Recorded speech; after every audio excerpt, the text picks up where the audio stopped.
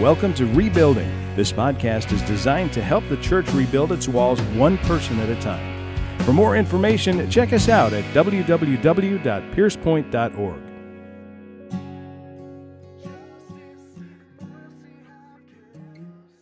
My name is Sean Dick. I'm the worship director here with Pierce Point Community Church.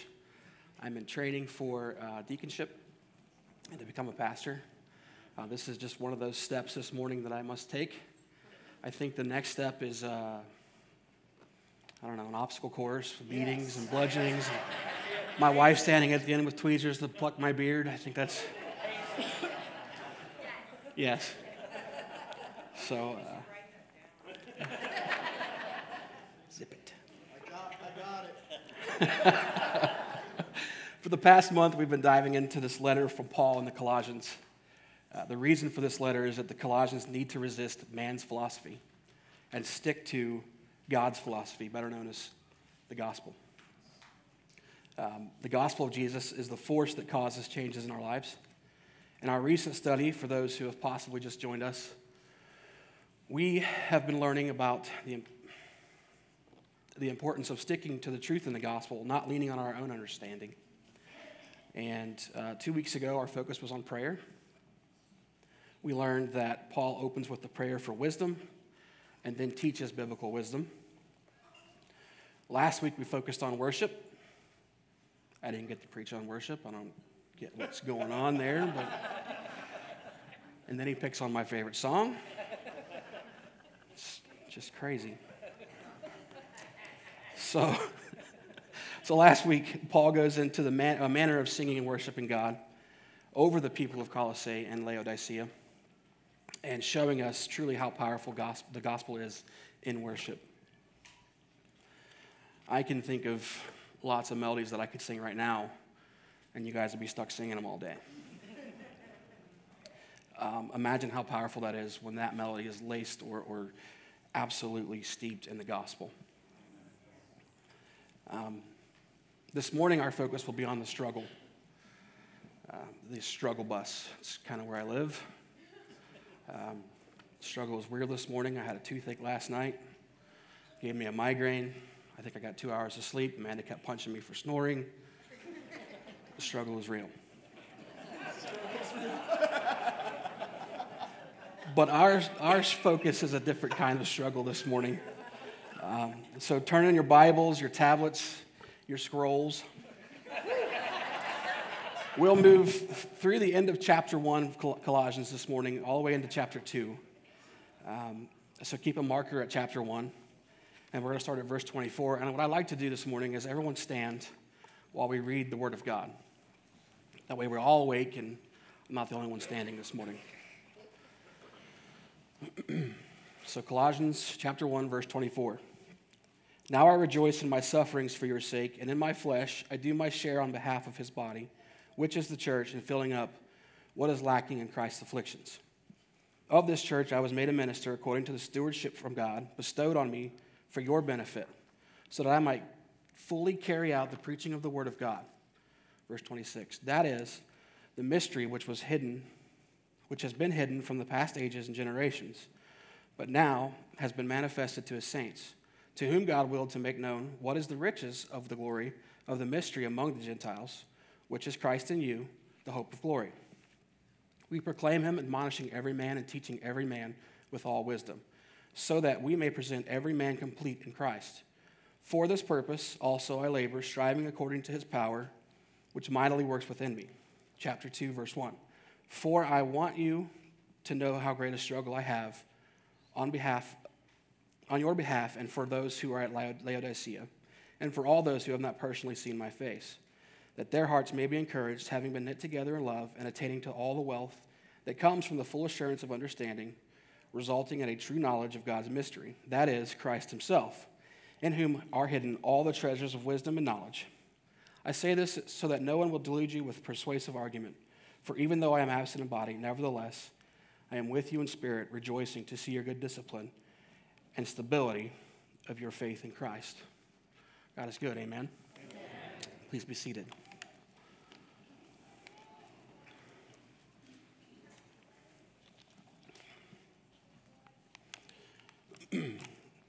So the Colossians have been led astray with what we now call the heresy of Colossae. If we'll jump ahead just a little bit to verse 18 of chapter 2, you'll see what that is. Verse 18 says, "Let no one keep defrauding you of your prize by delighting in self-abasement and the worship of the angels, taking his stand on visions he has seen, inflated without cause of his fleshly mind, and not holding fast to the head, from whom the entire body, being supplied and held together by the joints and ligaments, grows with the growth which is from God." By examining this passage, self-abasement and the worship of angels was leading people away from Jesus and into heresy. Paul is reminding the Colossians that, and he's also reminding us that clinging to the gospel is the most important thing for us. Clinging to Jesus, the head from which all things are made. So go back to verse 24 of chapter 1, and we'll jump into this week's struggle. "Now I, rejoicing in my sufferings for your sake, and in my flesh, I do share on behalf of his body, which is the church, in filling up what is lacking in Christ's afflictions." Now, if you're like me, you read this and you kind of might have struggled with this verse. I had to read it a few times, and I'm thinking, why is Christ lacking in anything with regard to suffering? Jesus was beaten, he was scourged. Like I said, his beard was plucked out. That's terrifying. And to think that he was lacking in suffering is wackerdoodle. I got to use it. So it just takes careful reading and to navigate what Paul is trying to say.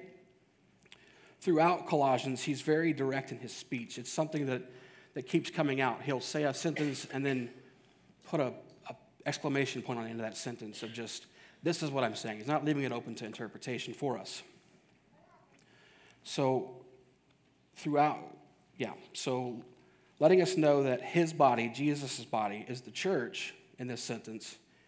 And if we fix that, we can read the scripture again and say, "In my flesh, I do share on my behalf of the church in filling up what is lacking in Christ's afflictions."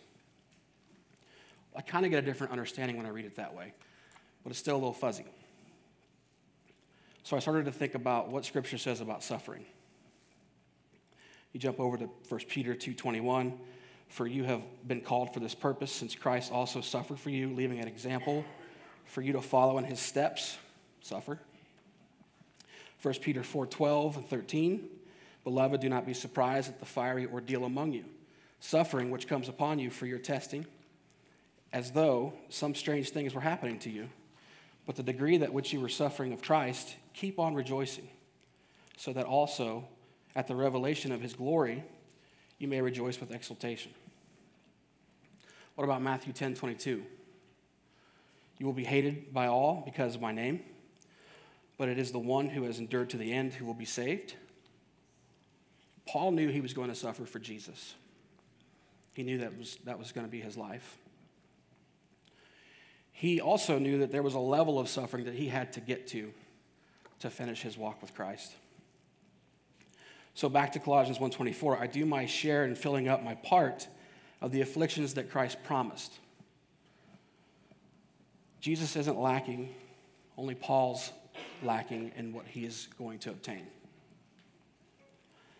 Can you imagine that? I read that and gain that understanding and think, what a big baby I can be. I mean, my cell phone loses service and I throw a fit and I'm on the phone with tech support. Like, that's not the level of suffering that we're talking about here.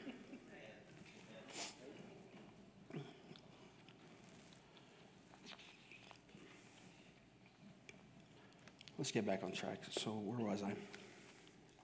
"Now I rejoice in my sufferings for your sake, and in my flesh I do my share on behalf of his body, which is the church, in filling up what is lacking in Christ's afflictions. Of this church I was made a minister, according to the stewardship from God bestowed on me for your benefit, so that I might fully carry out the preaching of the word of God."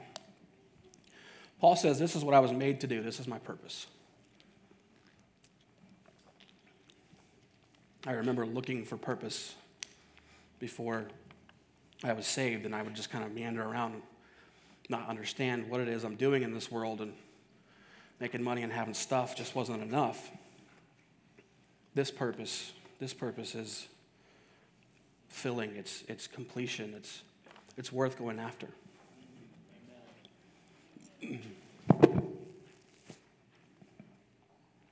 So, sharing the gospel is a very good purpose. Chapter 2 gets us set up from these verses. Chapter 2:1 says, "For I want you to know how great a struggle I have on your behalf, and for those who are at Laodicea, and for all those who have not personally seen my face." Remember, Paul is teaching against the heresy of Colossaeum that Jesus is the only way to combat this issue, his gospel.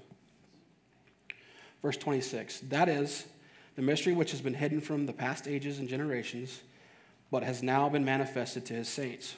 What is that mystery? We know it's Jesus. The people from Paul's time, the people of that age, they were confused on what God was going to do to bring a Messiah. They thought maybe there was going to be a king or something, and it was going to fit their agenda. We still do that today. We still try to make God fit our agendas. So the mystery that keeps coming up is revealed in the gospel, and we need to remember to keep from mythicizing the Word of God. And this brings us full swing back into men's philosophy. So, but has now been manifested to his saints, to whom God willed to make known what the riches of the glory of this mystery among the Gentiles. What is the mystery of the glory?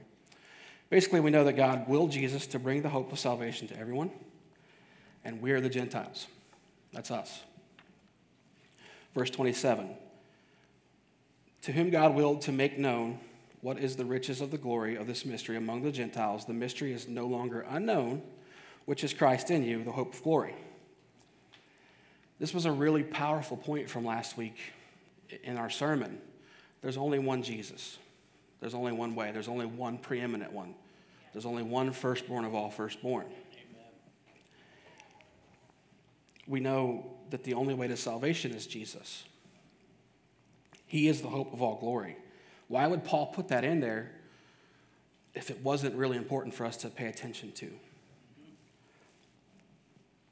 Romans teaches us that we all fall short of the glory of God, right?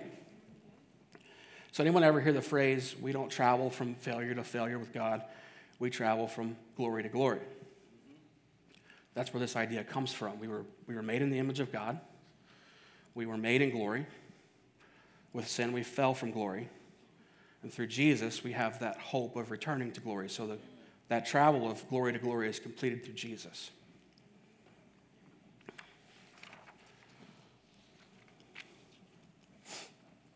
Verse 28, "We proclaim him, admonishing every man and teaching every man with all wisdom, so that we may present every man complete in Christ." Jesus, Jesus, Jesus. Say that with me. Jesus, Jesus, Jesus. Why do we want to be complete in Christ? What makes this so noteworthy? In other translations, the word complete, which by definition is to make whole or perfect, the word complete is translated as mature. And Paul is trying to present these people as mature Christians, or teach them and bring them to maturity in Christ. A while back, I was at my desk. This is at my previous job, and I was sitting in the maintenance shop, and this guy, Jim Baker, comes in, and we start to just have a conversation. You know, it's a union shop. It's what we do. It's part of our day. And we start to kind of aggressively talk about the Bible. I see some head nods. Yeah, I know. Okay, we were arguing.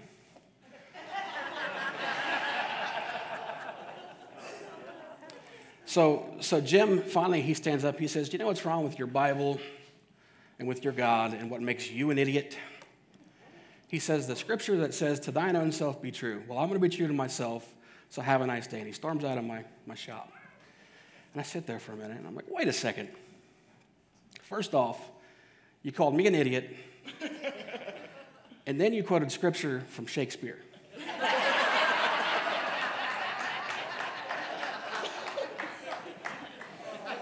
So that argument went well. I still pray for Jim. I really, really hope that Jim sees the truth and comes to Jesus. And I miss working with Jim. He was great to have a conversation with. But That's why we need maturity in Christ. That's why we need to know his word. That's why we need to understand what the Bible is saying.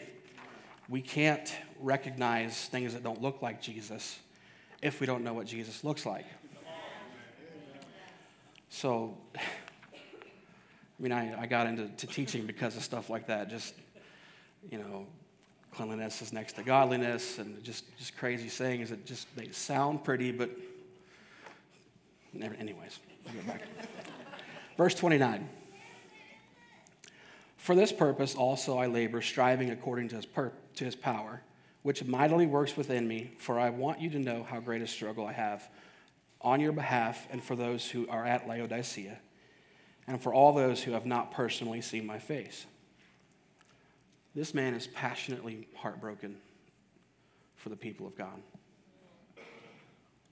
He wants you to understand that getting it right is the most important thing. To the point that he will lay down his own life. A.M. Whitaker said this: the great concernment of all lost creatures is above all things to find salvation. This is the one thing needful. This should be the great inquiry. And in the neglect of this, all our other endeavors are no better than laborious trifles. Salvation is the most important thing on this planet.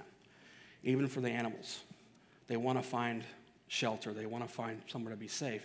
And for those that are lost, salvation is the most important thing. Paul is desperately heartbroken for people to understand that. He's convinced that our salvation is worth laying down his own life. He's attained it, and now he wants to share it. That's the model that Jesus set before us, to go to the cross and die. Back to verse 1.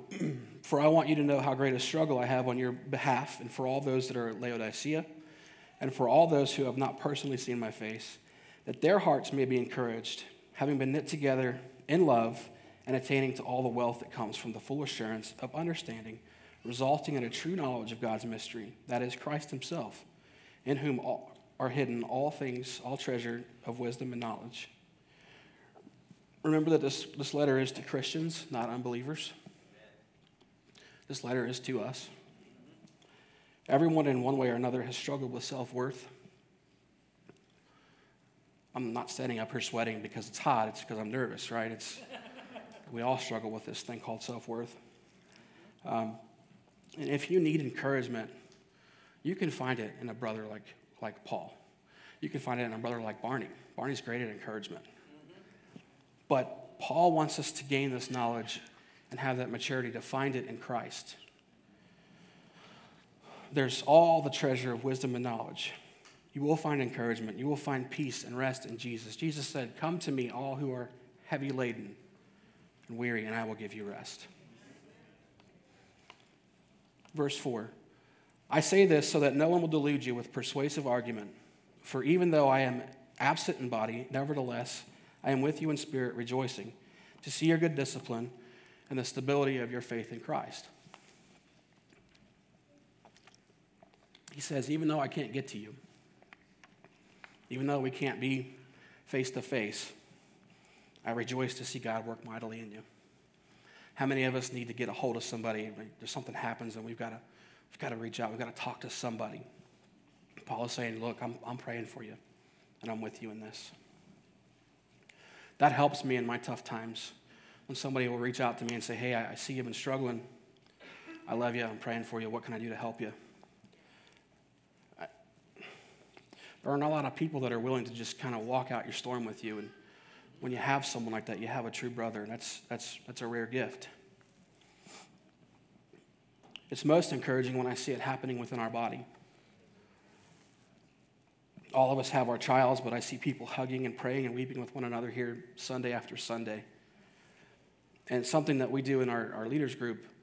So we answer the question, what did you see God do this week? And it's very powerful to really sit down and think about the things God has done every day. It's not just on Sunday that we're talking about. It's through the whole week. It's a couple weeks back if we remember it. It's very powerful. I have seen God mend a lot of broken hearts in this building. I've seen him bring people together in a way that's loving and safe. I've seen this very room filled with love and prayer and encouragement. Make no mistake, that's God doing that in our church. Paul is a man who's desperate to make sure that we see the truth and not man's philosophy. I asked the question in the beginning of this study of working on this sermon, why is it so important to struggle? Why is it so important to be heavy burdened with this stuff? And the answer is simple. It's not a game. It's not a game. You have a promise of salvation in Jesus. If you are led astray by other doctrine or don't get the gospel, you also have a promise. The wages of sin is death. That's why Paul, that's why your church leaders, that's why people will labor in the Spirit of God to make sure that you get this gospel, to make sure that the gospel is preached properly and you are reading your Bible and learning about God.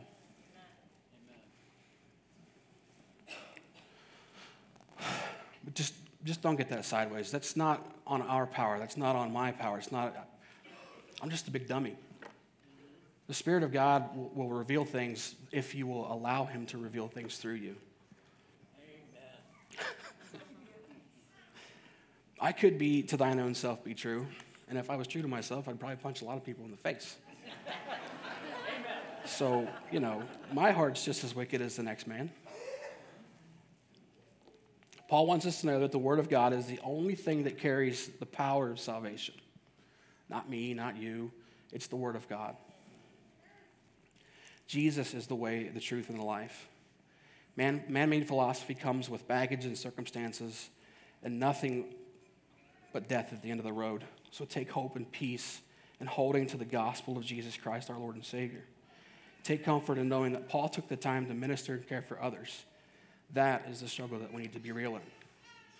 That is the real struggle. So this morning, that brings us to conclusion for my piece of Colossians. And I just wanted to go piece by piece through the scripture and really look at how Paul speaks to the Christians and helps us understand that rightly dividing the Word of God is where we need to live every day. It's not just about music. It's not just about prayer. It's the whole package. And it's not easy, but it is completely worth it.